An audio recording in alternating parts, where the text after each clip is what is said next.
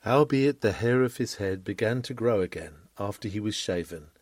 Judges chapter 16 verse 22. Shaven and shorn, but not beyond hope. A sermon delivered by C. H. Spurgeon on Lord's Day evening, September the 26th, 1886, by C. H. Spurgeon.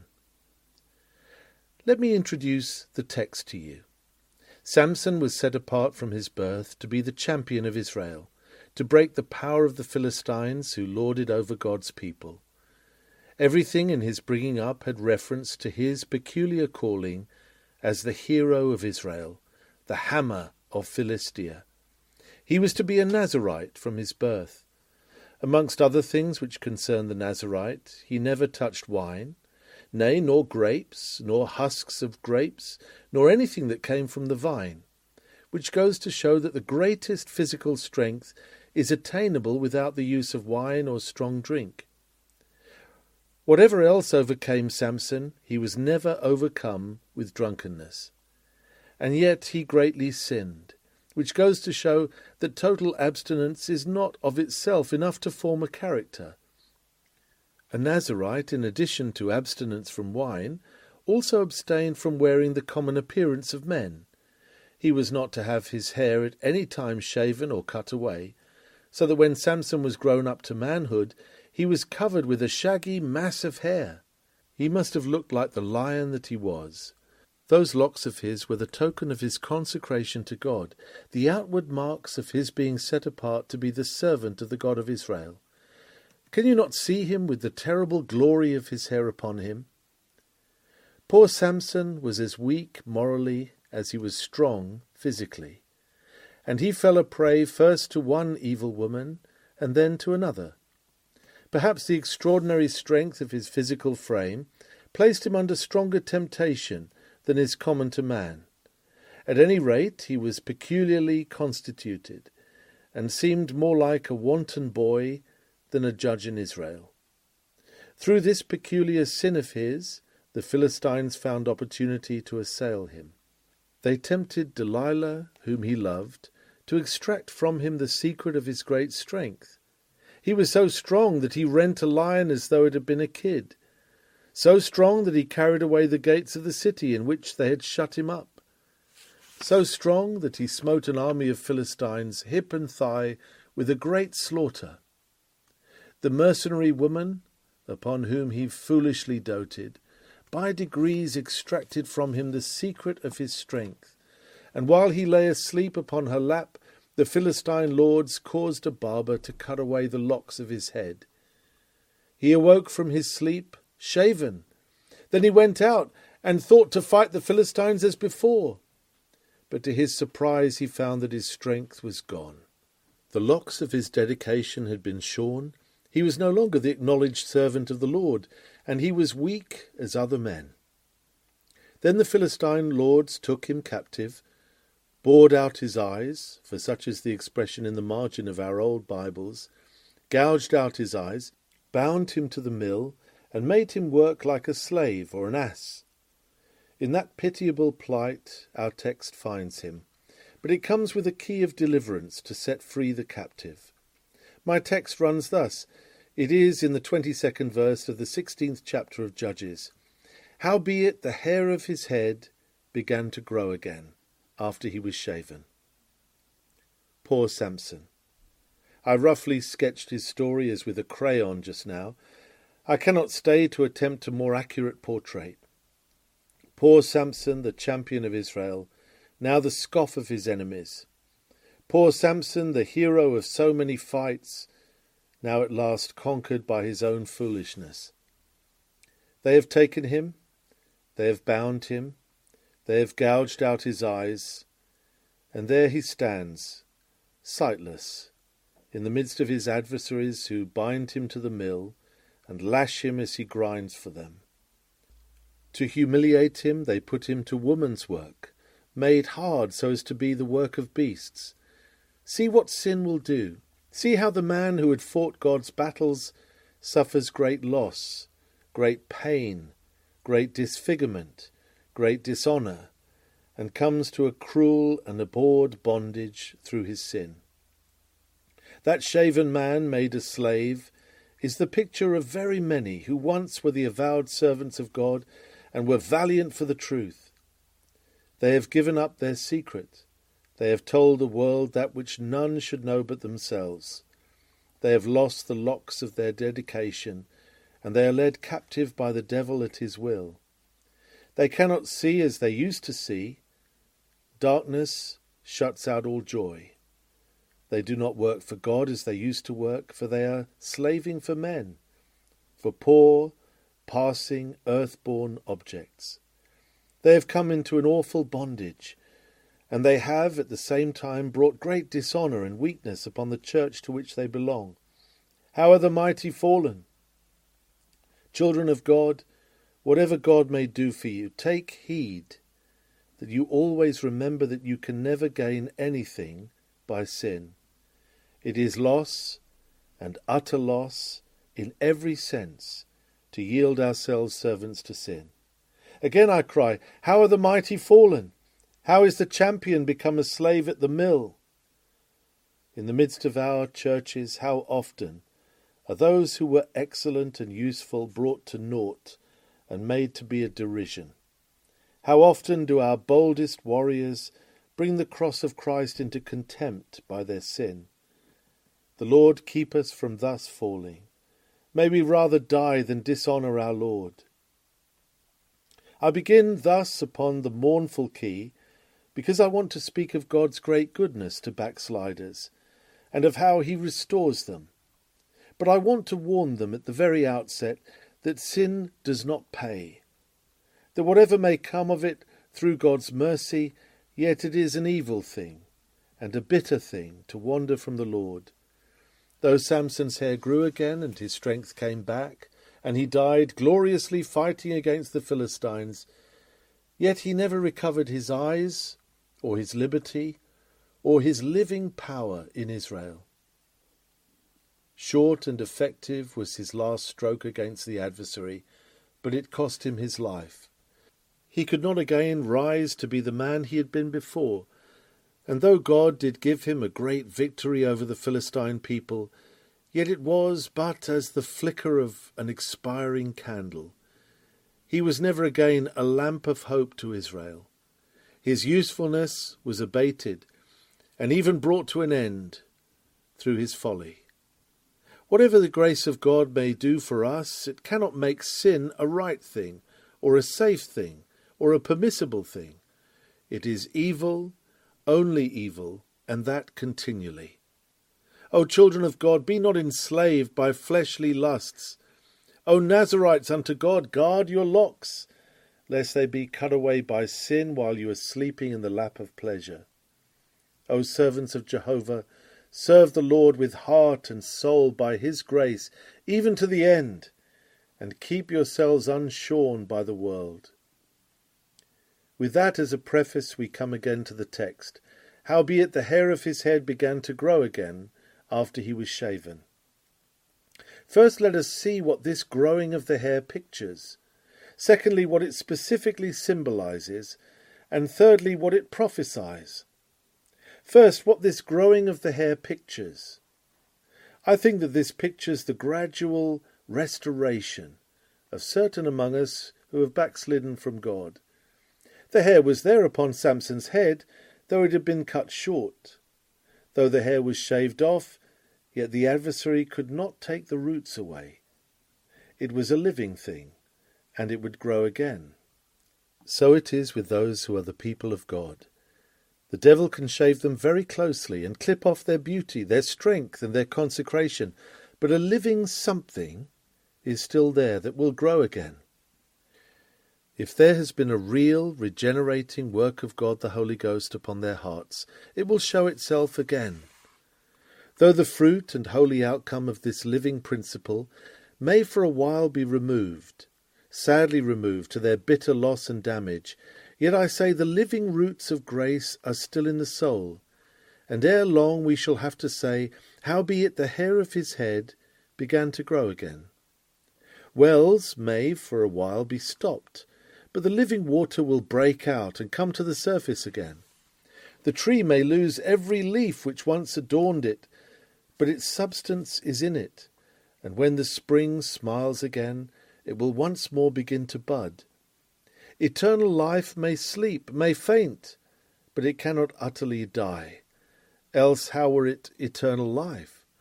The hair, though closely shaved, will grow again. I will show you this hair in the process of growing. A man was once a member of a Christian church, godly and gracious. Satan has shaved him of all that was distinctive and religious. He has gone into the world. He has been put away by his brethren. His conduct was too inconsistent to allow of a continuance of his profession. But there had really been a change of heart. There had been a radical work of grace in his soul, and therefore, after a while, he begins to be very miserable and uneasy. It is impossible for him to be happy among the Philistines who have captured him. His gay comrades, who flattered themselves that they had got him fast this time, cannot make him out.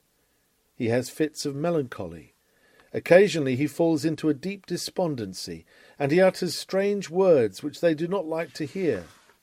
Partly denunciations of himself, and partly prophecies of evil to those around him. He is evidently terribly uneasy in the ways of sin. Now he gets alone and sighs, "Where is the blessedness I knew when first I saw the Lord?" There is a something in his heart which troubles him both by night and by day. His soul is saying, "I will go and return to my first husband, for then was it better with me than now." Howbeit his hair begins to grow again. It has been shaved very cleverly, but the roots have not been extracted, and you can see that he will soon be a hairy man again. He cannot rest in his sin. No true-born child of God ever can. Giant Slaygood may pick up a pilgrim on the road when he is faint and weary, but he can never pick the bones of a true believer. He will come out of the den of the giant somehow or other. What a pity that he should ever go into it. Well, now notice that the man begins to drop in to hear a sermon.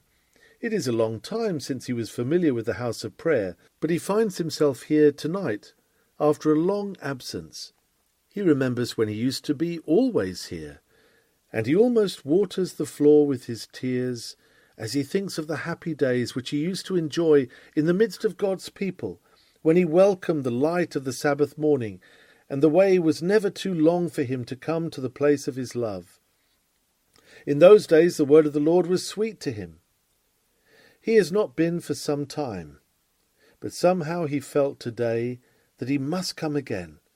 How welcome he is! How glad I am to see him, though he looks so rough and grizzly and half-shaved.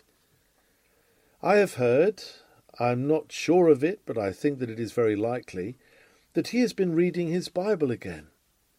That poor book has been left to be covered with dust, but he has had it down, and he has looked at a psalm that once used to charm his heart, and he has wept over the passage which once revealed Christ to him. He even groaned to think that he should have forgotten the voice of the living God, which used to speak to him through that holy book. He read a sermon today, too. He has not often done that. He took a tract from someone in the street, and he looked at it with eagerness. This also was a hopeful sign. A little while ago, when he first forsook his Lord, he could blaspheme, he could say hard things against Christ and his word, but he does not do so now.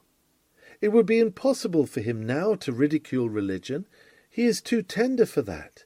He has a strong desire to hear again the message of free grace and dying love. He longs to listen once more to the ringing of those silver bells that once were music to his ears. I think it must be true that the Lord is bringing him back. Surely my text is being fulfilled, howbeit the hair of his head began to grow again. The devil could shave away those flowing locks which once adorned him, but he could not cut out the roots which are deeper than he can reach. Do you not think that our shorn Samson may yet be himself again? Surely his hair has begun to grow anew, and tonight I trust that it will grow very quickly while he is in the house of prayer, hearing the glad tidings of free forgiveness. I am most of all encouraged with the fact that he begins to feel in his soul an anguish and a bitterness and an aching and a craving and a longing. I have great hopes of him now that his old feelings are returning. Methinks I hear him say, "I cannot live like this." He sighs, "I have tried the way of transgressors, and it is hard. I have tested the life of sinful pleasure, and there is nothing in it. The cups of the world are all froth. The devil's bread is all bran. It chokes me, it poisons me. I cannot endure it any longer. Oh, that I could get back to God. Oh, that I could be truly converted, if I never was converted.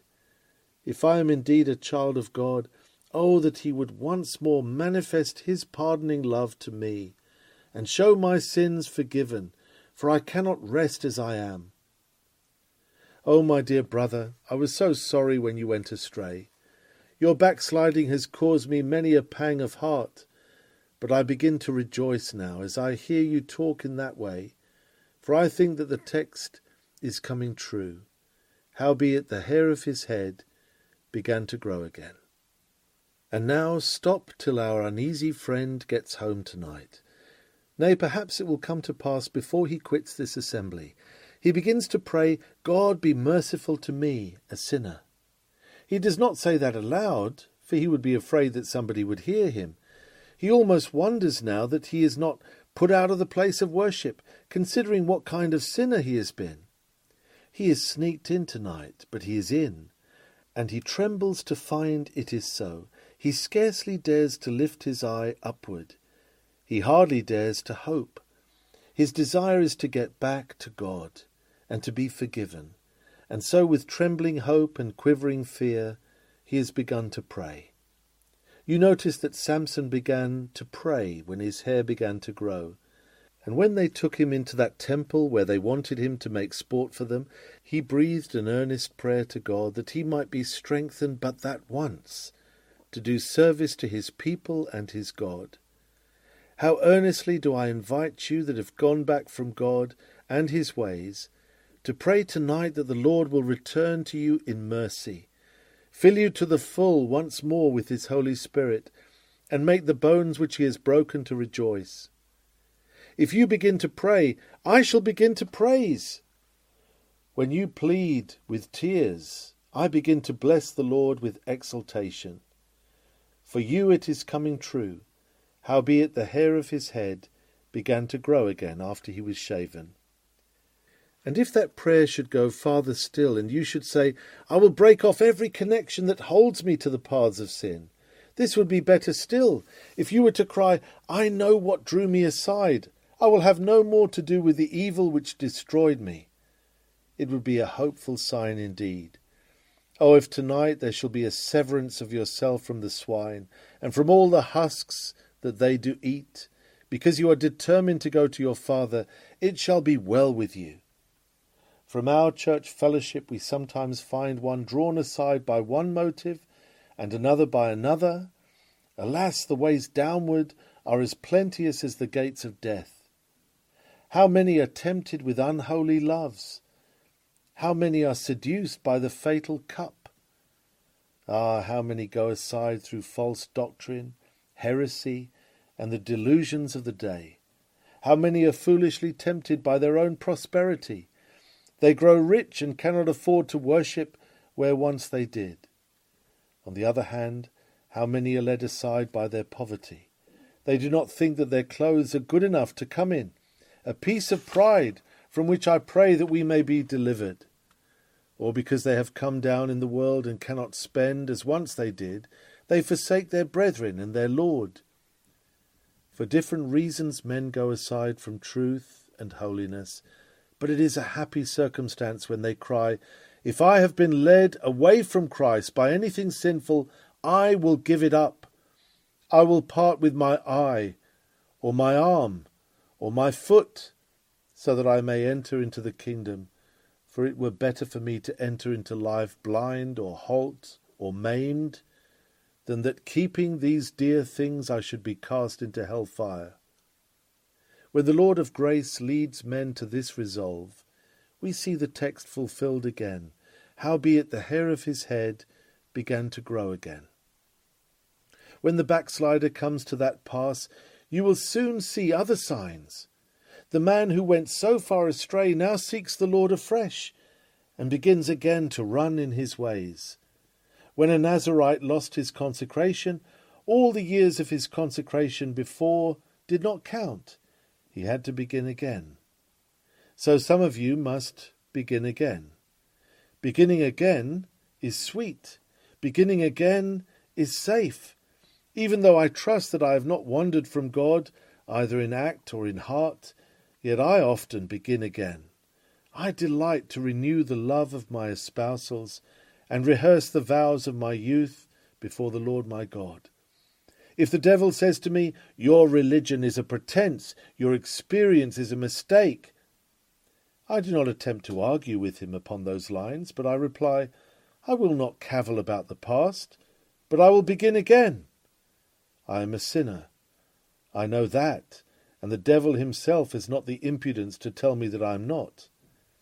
Then Jesus Christ died for sinners, and therefore I return to the sinner's Saviour, and trust him even as if I had never trusted him before. This I find to be the direct road to peace. To breathe again one's native air is a prescription most helpful to those who will regain their health and strength. Can you not return again to the starting point, you that have wandered? If so, we shall all thank God for you, and look upon you as a Samson whose hair begins to grow again after he has been shaven. If the matter goes on rightly, I know what will happen. The forlorn backslider will begin to entertain a feeble hope. Oh, he says, I trust that I may be restored. I shall be a miracle of divine grace if I am, but I think that I shall be. Further on, he even cries, I hope that I am restored, and once more put among the children. He gets a bit of bread from the children's table, and though he feels that he is not much better than a dog, yet he makes bold to enjoy it. The dogs eat of the crumbs which fall from their master's table, and this poor man is aware of that gracious fact and dares to take full advantage of it. Sometimes, while he is eating a crumb of promise, it tastes so sweet that he whispers to himself, I do not think that I can be a dog after all. I think that I must be a child, for I have the taste that a child has. This is children's meat, and I do so enjoy it that mayhap I am after all a child of God. Ah, and let me tell you that sometimes, when it is sunshiny weather, this poor seeker feels greatly encouraged and cheered. Though he will go limping to heaven by reason of his past sin, yet on bright days he half forgets his lameness. He has played the prodigal, and almost doubted his sonship, but with his face towards the Father's house he now cries, Behold what manner of love the Father hath bestowed upon me, that I should be called a child of God. In his happiest times he feels ready to burst out with rapture, because he enjoys a sense of divine love. He even makes bold to declare, Yes, I am forgiven. Jesus smiles and loves me still. When he is quite alone and nobody can hear it, he even ventures to speak of himself as, after all, one of those that the Father has loved with an everlasting love, that Christ has redeemed with precious blood, that the Spirit has renewed, and that the Lord will never cast away. What a pleasure to see his faith thus coming back to him. Howbeit the hair of his head began to grow again. We shall have him back again, and we shall see him and know him again to be the same Samson that once we knew in his first days, before he had played the fool and brought himself into bondage. Soon we shall say, Come in and welcome, dear brother, for the Lord has recovered you from the disfigurement which your sin brought upon you. You are again a Nazarite, and your head and beard are covered with the tokens of your dedication. Come and take your place among those who are consecrated to the Lord. How much I desire that it may be so with all who formerly turned away from the right path, but are now casting a longing glance towards it. I think that is the picture which our text paints for us. Now I am going to turn a little way round, still keeping the shorn champion well before us. In the second place, we have to see in our text what it specifically symbolizes. That is to say, this text is a distinct type of some one thing. You see that Samson's strength lay in his consecration. His hair was the token of his dedication to God. When he lost his locks, he did, as it were, lose his consecration, and when he lost his consecration, he lost his strength. On the other hand, the only way by which he could regain his strength was to re-establish his consecration, and of this the growing again of his hair was the type and token. Well, now I know some churches which performed a great work 100 years ago, or 50 years ago, or less. Their former days were heroic. Their palmy times were beautified with great prosperity. These churches knew how to suffer and to serve. They were faithful to the truth and earnest in holy labour, and the Lord made them to be exceedingly useful. But now they have grown respectable and useless. They do nothing outrageous now. The question is, are they doing anything? Their minister is an extremely learned man, and as polished as a looking-glass. Of course, he never addresses himself to the vulgar, neither does he oppose the views of his cultured hearers. The church itself is highly respectable. No one ever questions its high respectability, or speaks of it without due deference to its prominent position. Yet it has ceased to be a power for good. It has no influence over the mass of sinners around it. Of course, its usefulness is a secondary consideration, for it must not be forgotten that it has a superior ministry and a superior reputation. Its deacons are superior, and so are most of its members. Besides, they have a celebrated choir and a most delightful organ. A great deal of money has been spent over that organ, and if that will not save souls and glorify God, what will? What are we to do with our respectability if we do not proclaim it by buying the most expensive organ in the market? But do not forget the choir. I think they wear surplices. But whether they do or not, the singing is fine, the building is architectural, the pulpit is unique, and the whole thing is done in a model manner. It is true that nobody is saved. There are no additions to the church. They have not used the baptistry for a long time, but then they are wonderfully respectable. What would you have more? In the opinion of some persons, Samson looked much improved when his matted hair was gone. He was more presentable, more fit for good society. And so in the case of churches, the notion is that they are all the better for getting rid of their peculiarities. You who are in the secret know better, and you will follow me while I sorrowfully seek a remedy for the unhappy weakness which has fallen upon many communities which once were strong in the Lord. How is this church, all shaven and shorn, this poor, enslaved and miserable concern, to be brought back to its old state? How is this Samson that once was strong to get his strength back again? Why, only by letting its hair grow again. It must be consecrated to God again. This church must go back to the old gospel. It must say once more, God forbid that I should glory, save in the cross of our Lord Jesus Christ. It must again become insatiable for the conversion of men. Prayer must again become the delight of the whole church, and its trust must be in the Spirit of the Lord.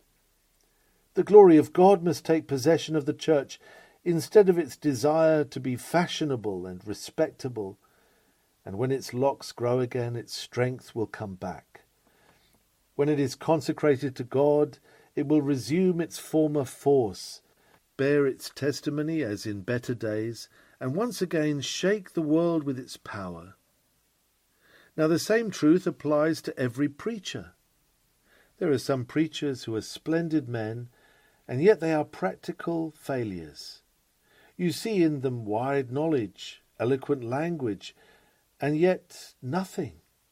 They can speak so properly that a senate might sit with admiration at their feet, but when they have done, nobody is pricked in the heart, nobody is convinced of sin, nobody is led to behold the beauties of Christ. Yet in their youth, these men were soul winners, and were looked upon as champions for Christ. O Samson, how are we to make thee strong again? That preacher must begin again to serve God with all his heart. He must give up the idea of being a great man or a learned man or an eloquent man. He must give up the idea of charming the elite and bringing together the fashionable, and must give himself up to glorify God by the winning of souls. When his hair grows again in that respect, we shall see what Samson can do. He will yet lay hold on the pillars of the Philistine temple and bring them down about the heads of the lords. Give me a man perfectly consecrated, and I do not care much what he is. He may be rough, unpolished, and even illiterate, but if he be consecrated, the people will feel his power. He may be educated so that he may understand all knowledge, and he may speak as eloquently as Cicero, but if he is a consecrated man, his power will be none the less, but perhaps all the greater, because of his education. But this one thing is essential. There must be consecration to God and downright earnestness in consequence, or else he will be a shaven Samson. May God give full consecration to each one of us who stand before the people to speak in his name, for in that consecration lies the power of the Holy Spirit to bless us. He cannot and will not bless unconsecrated men. If we do not live to God's glory, God will not use us. The same is true of every Christian worker. I have seen this demonstrated over and over again in daily life. I have seen a Christian woman most useful in a class, bringing to the Saviour many of the girls whom she has taught. But on a sudden, a change has come. There have been no conversions, and for years the class has dwindled away, and nothing has come of it. If inquiry were to be made, it would be found that the consecration of the teacher had declined. She no longer spoke with tearful eye and earnest heart, seeking to love those girls to Christ, and because her consecration was gone, her strength was gone. It is just the same whether you preach in the street or distribute tracts or whatever you do. If you are wholly consecrated to God, you will be strong. I do not say that you will, by sincere devotion alone, gain all the talents and all the mental forces you might desire. But believe me, force does not lie in these. These are like sword and spear, but the strength with which they are to be wielded lies elsewhere. You do not absolutely require great abilities, but you must have perfect consecration. Be thankful if you have javelin and shield, but go on without them if you have not been armed with them. For to a devoted man, even a castaway bone will be sufficient weapon. Samson did not wait till he found a falchion worthy of his heroic hand, but he used such instruments as he found on the spot. It is in consecration that your strength will lie. Let but the arrow be winged by a mighty pull of the bow, and it will go straight forward in proportion to the force that has impelled it. Let but God fit you to his bow, and send you forward with divine energy. What needs you more? The impulse that comes from on high is your strength, and that impulse is found in your consecration to your Lord.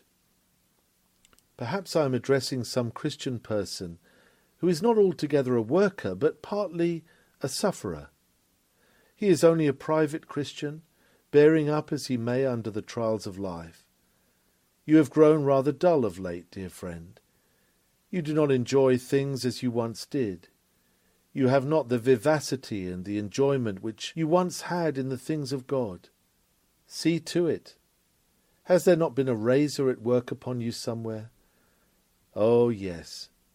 I knew a brother who, when he had a little money, rejoiced to have it because he gave to the cause of God abundantly. I believe that he is worth 100 times as much as he was then, and he gives 100th part of what he used to do when he was poorer. In proportion as his pocket has grown golden, his heart has grown bronzy. He has gone down in himself, in proportion as he has gone up in his prosperity, and now he does not enjoy things as he used to do. He is a poor creature to what he once was. Even in his own esteem he is not the happy man he once was.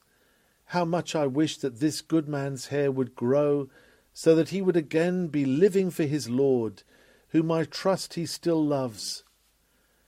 I know Christian people who used to spend an hour a day in prayer.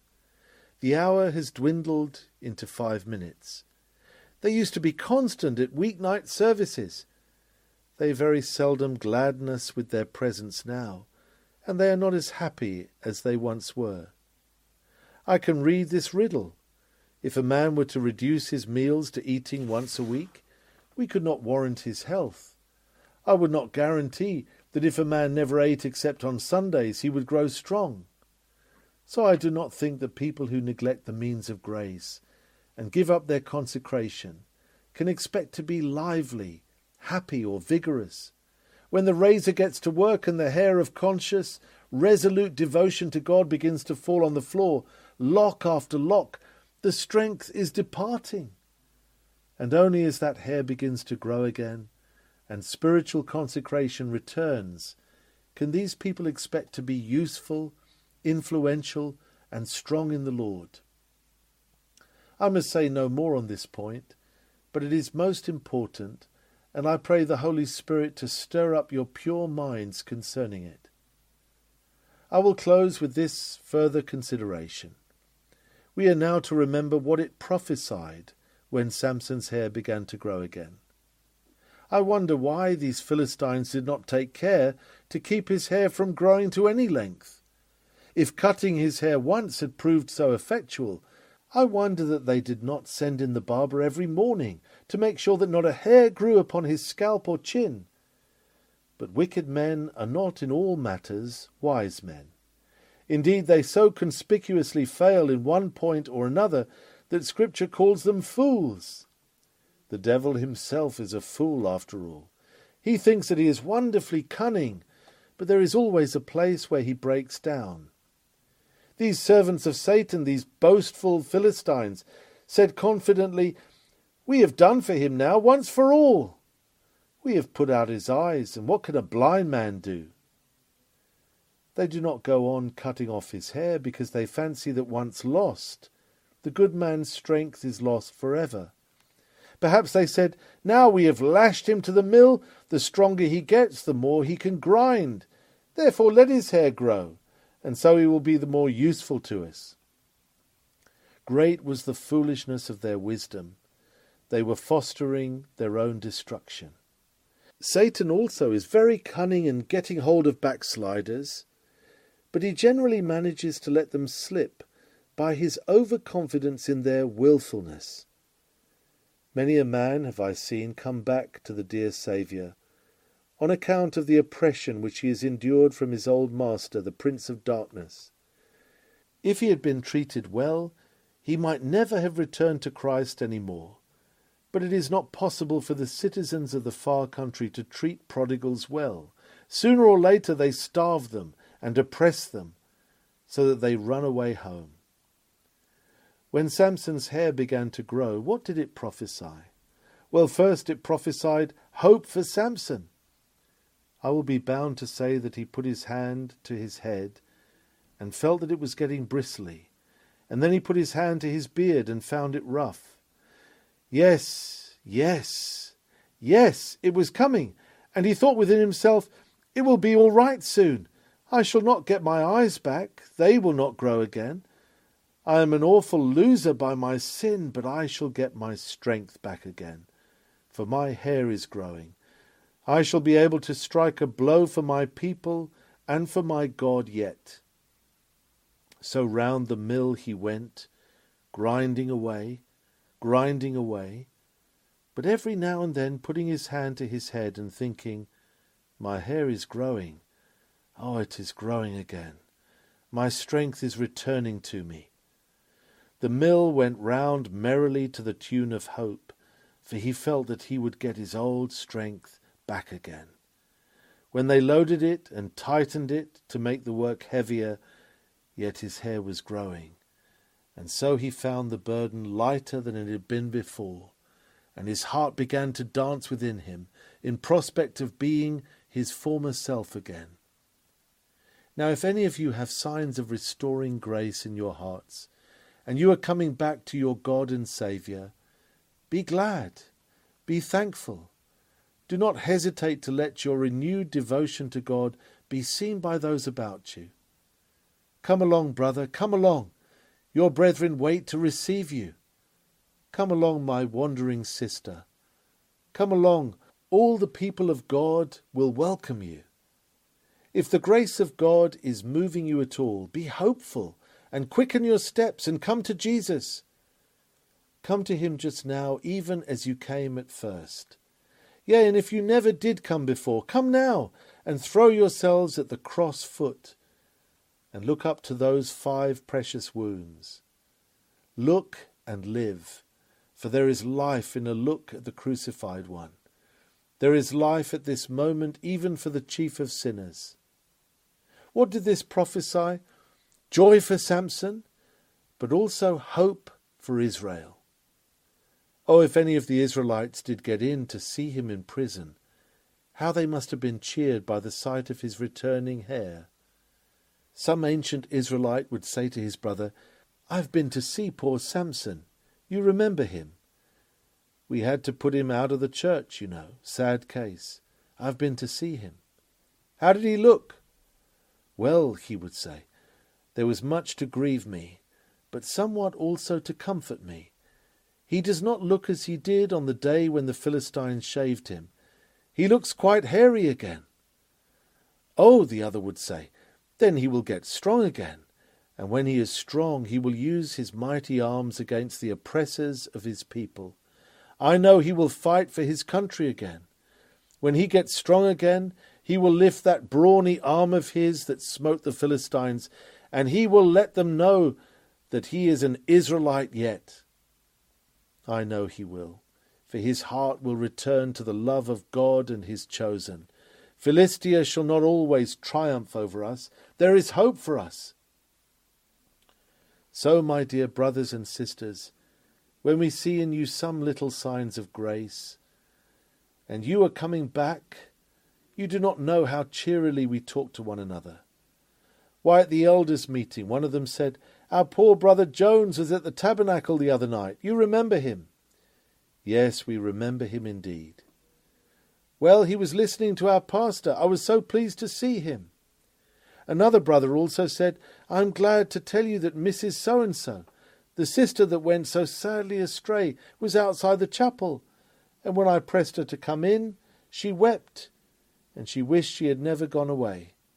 There is a good work going on there." We rejoice together, and we say, "Thank God they are coming back again." Oh, you do not know the joy that you backsliders will give to the hearts of God's people if you do but return. There is joy not only with the great shepherd, but with his friends and his neighbours when the lost sheep is restored to the fold. Do you not know that the chief shepherd calls his brethren together and says, "Rejoice with me, for I have found my sheep which was lost"? Lastly, what did it prophesy? Well, it prophesied mischief for the Philistines. They did not know it, but if they could have read the writing in Samson's heart, they would have understood that he meant to shave their nation quite as closely as they had shaven him. There was a storm brewing for Philistia. He that rent the lion as though it had been a kid was getting back his strength. He that seized the jawbone of an ass and said, "Heaps upon heaps, with the jawbone of an ass have I slain 1,000 men," will soon be scattering death among the oppressors of his people. Woe to you, lords of Philistia! Woe to you, princes of Gaza! When a sinner who has gone astray is restored again, it means mischief to the kingdom of Satan. Oh, how he will serve his God! How he will try to bring back his fellow sinners. Having had much forgiven, this man will love much, and will serve Jesus much. He will be one of your earnest Christian men, depend upon it. He will be much in prayer.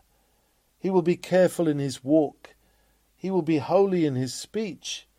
He will contend earnestly for the doctrines of grace. He will be a leader amongst the host of God, even as he has been a ringleader in sin. He will invade the dark places and lead the chief of sinners captive to the cross. Woe to thee, Philistia, when Samson's hair grows again!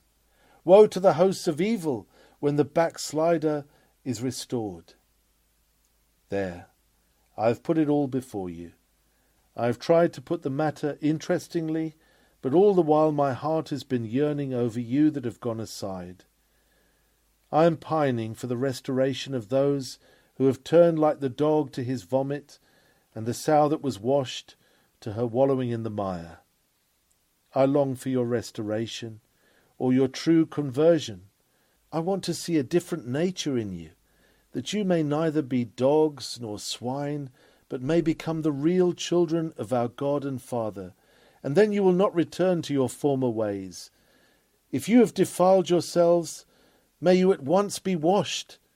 If you have wandered, may you at once be restored to Jesus and his church, to the praise and the glory of his grace, wherein he hath made us accepted in the Beloved. Amen.